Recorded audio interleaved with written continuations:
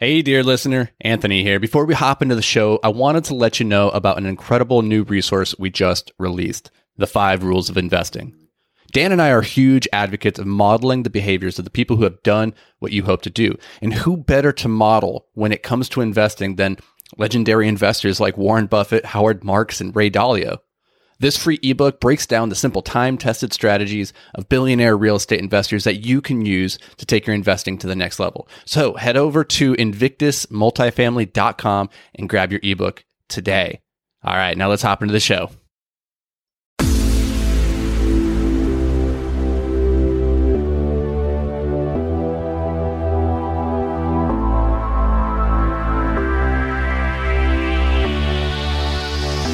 Hello and welcome to Multifamily Investing Made Simple, the podcast that's all about taking the complexity out of real estate investing so that you can take action today. I'm your host, Anthony Vicino of Invictus Capital, joined by Dan Yucky Pants Kruger. Hey. Yeah, I said it. You guys don't get to join us before these episodes go live, but sometimes the witty banter gets a little yucky. And Dan has a baby at home, so, poop jokes. Yes. Let's just say it. Leave it at that. Little baby jokes. Leave it at that. Anywho, so Dan, today I was thinking we talk about something that came up. I was starting to think about when we were having an investor onboarding call earlier about selling properties.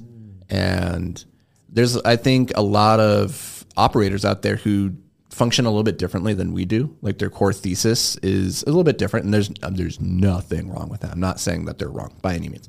Just understanding what's your investment profile, like what's your goal, what's your thesis.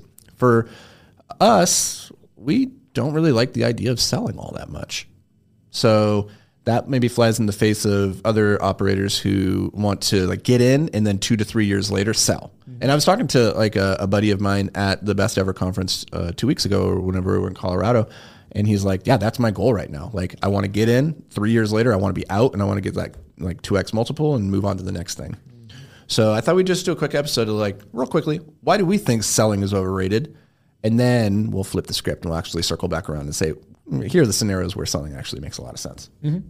Yeah, for me, I think the logic with just kind of buying and holding indefinitely for the most part. Now, this isn't like a static rule that never changes. We always look at every deal in a vacuum and say what makes the most sense with this deal, with the capital that's in this deal, with the structure, with the macroeconomic environment, like what makes the most sense right here. That's how we look at everything. But generally speaking, we've got this philosophy that we're more of a buy and hold for very long-term guys than a quick flip kind of guys. And the reason that kind of started, at least for me personally, is because when I was first getting started in this business, I would always ask anybody who was way ahead of me, what would you do if you were my age, or what would you have done differently when you started? And the most consistent response I got from all these old guys who had been in the business a long time was, I wouldn't sell anything. And the things they regret were the things that they sold and watched double and triple and quadruple in value over the subsequent years and decades. So that kind of started my brain going down that path. And then it also just makes a lot more sense with our goals. We're trying to amass a portfolio, and you don't really amass a large portfolio if you're consistently selling things off. So our goal is to grow a large portfolio isn't necessarily served by selling things off. Now, with that said, there's always reasons to sell. There's some good ones, like pretty good ones. We'll kind of get to what those are, but generally speaking, we want to accumulate, we want to acquire, not necessarily buy something, use it to make some money, and then get rid of it. Yeah, and this, to your point about like when you talk to old guys and they're like, the thing I regret most is selling. Always listen to old guys. Yeah, always listen to the old guys in general. Like they tend to know what they're doing, unless they kind of bygones of an old era and they're a little bit racist still and like maybe don't listen to grandpa. Selectively. Yeah, selectively listen, use your best judgment here. But I was listening to Alex Hormozi. This is a long time ago. And Big surprise. I'm always listening to him. And like, but he's coming from a similar concept of like, hey, studying what wealthy people do. He's trying to like level up. This guy worth like $100 million, trying to get to $1 billion, right? And so he's talking to a billionaire friend, and the guy's like, listen, the rich people sell, but wealthy people own. He's like, wealthy people, like billionaires, like they don't sell ever. They just continue owning and figure out like how to keep leveraging that asset and like utilizing it to its highest potential. But you can get rich selling. He's like, but you'll never get wealthy unless you own. And I kind of like take that philosophy into owning real estate as well, as like really like on a long horizon, like you can't go wrong. It's really hard to go wrong. And one of the things I think about is like when you do sell, you're presented with a very unique issue, which is, okay, now what do we do? Yeah. Right? Like we had a deal. A windfall of cash is a problem. Surprisingly. It seriously is. A lot of people don't realize that until they have one. They think it's going to be good, and then it happens. They're like, oh, shoot, I've got X amount of dollars. I don't know what to do with it. It's like your ice cream on a Sunday, hot summer day, right? Yeah. Where suddenly you're like, oh my God, I got a really big ice cream cone here and it's melting. Yeah. I got to figure out what to do with it. Well, that's my worry with inflation, but I think generally people are just worried that all of a sudden they have this big pile of responsibility that is cash, and like, I need to put this to work and I don't know what to do, and that worries me because I might do the wrong thing. I think that's what a lot of people are thinking. Yeah. In that situation, they get anxiety and they start to think a little bit too anxiously about what they ought to be doing, which isn't the kind of mindset you want to be in when you're trying to deploy large amounts of capital. Yeah, and generally speaking, if you had a good deal that was like cash flowing and you had a good exit event, like theoretically you could have kept that asset, maybe done a refinance, kept your, gotten all your money out of it and kept this asset that's cash flowing. But now you got rid of this asset, and you ask anybody that they'll tell you deals are harder to find than capital these days, right? Like, so even if I give you a ton of capital, you have to go figure out what to do with it. And that's not super easy to do.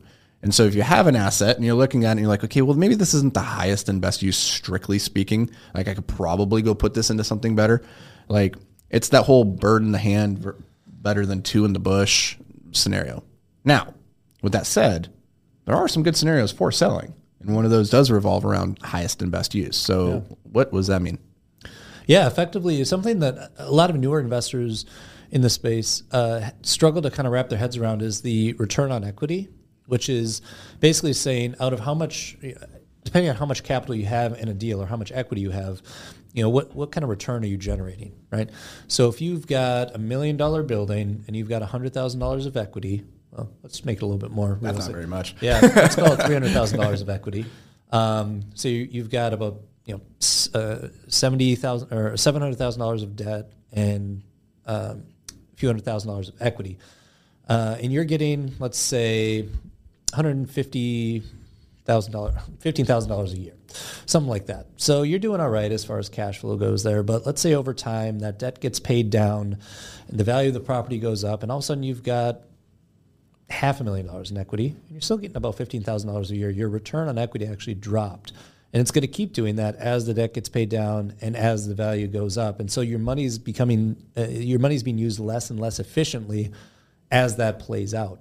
And so your return on equity goes from maybe 20% to 15 to 10 to, gets pretty low as that debt goes down and as that property value goes up. And that becomes less and less efficient. So it becomes a question of opportunity cost, where is my $500,000 or however much equity I have in this building being used at its highest and best use here?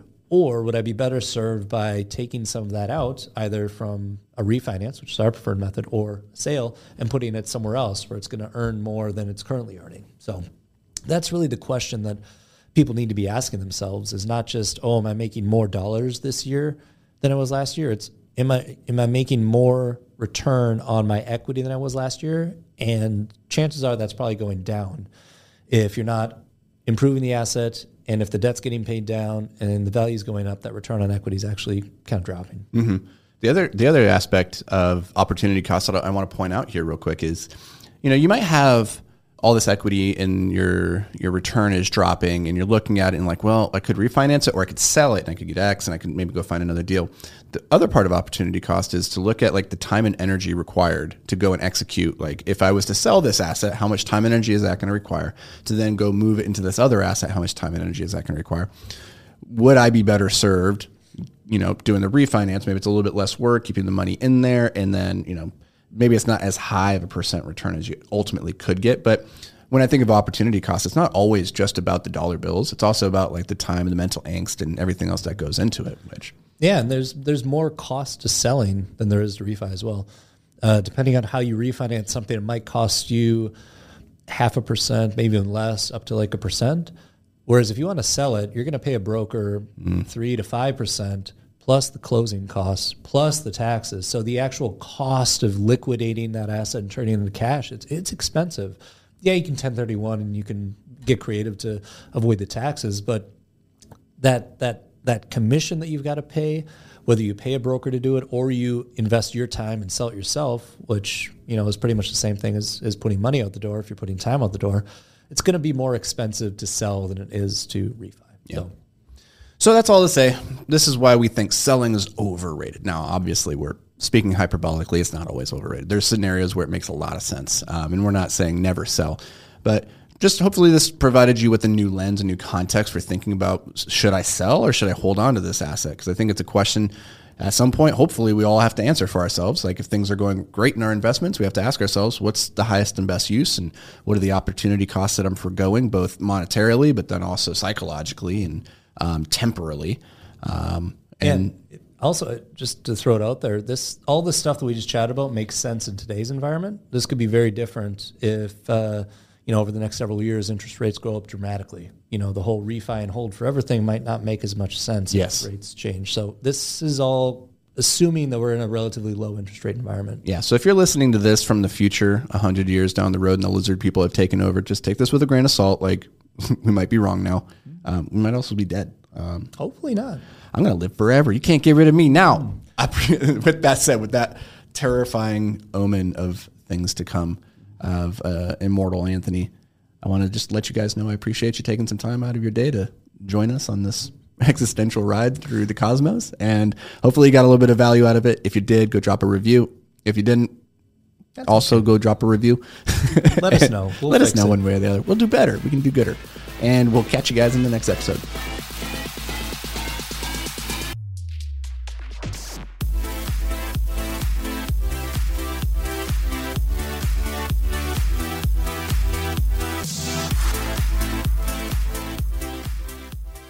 Hey, thanks for joining us for another episode of Multifamily Investing Made Simple. If you enjoyed the show, could you do us a massive favor? Head over to iTunes and leave a 5-star rating and review. Your feedback, it means the world to us as it helps us grow and spread the word about multifamily investing. And don't forget, sharing is caring. So fire this episode over to any friends or family who you think could benefit from learning all about multifamily investing. Thanks, guys. We appreciate every single one of you, and we'll see you on the next show.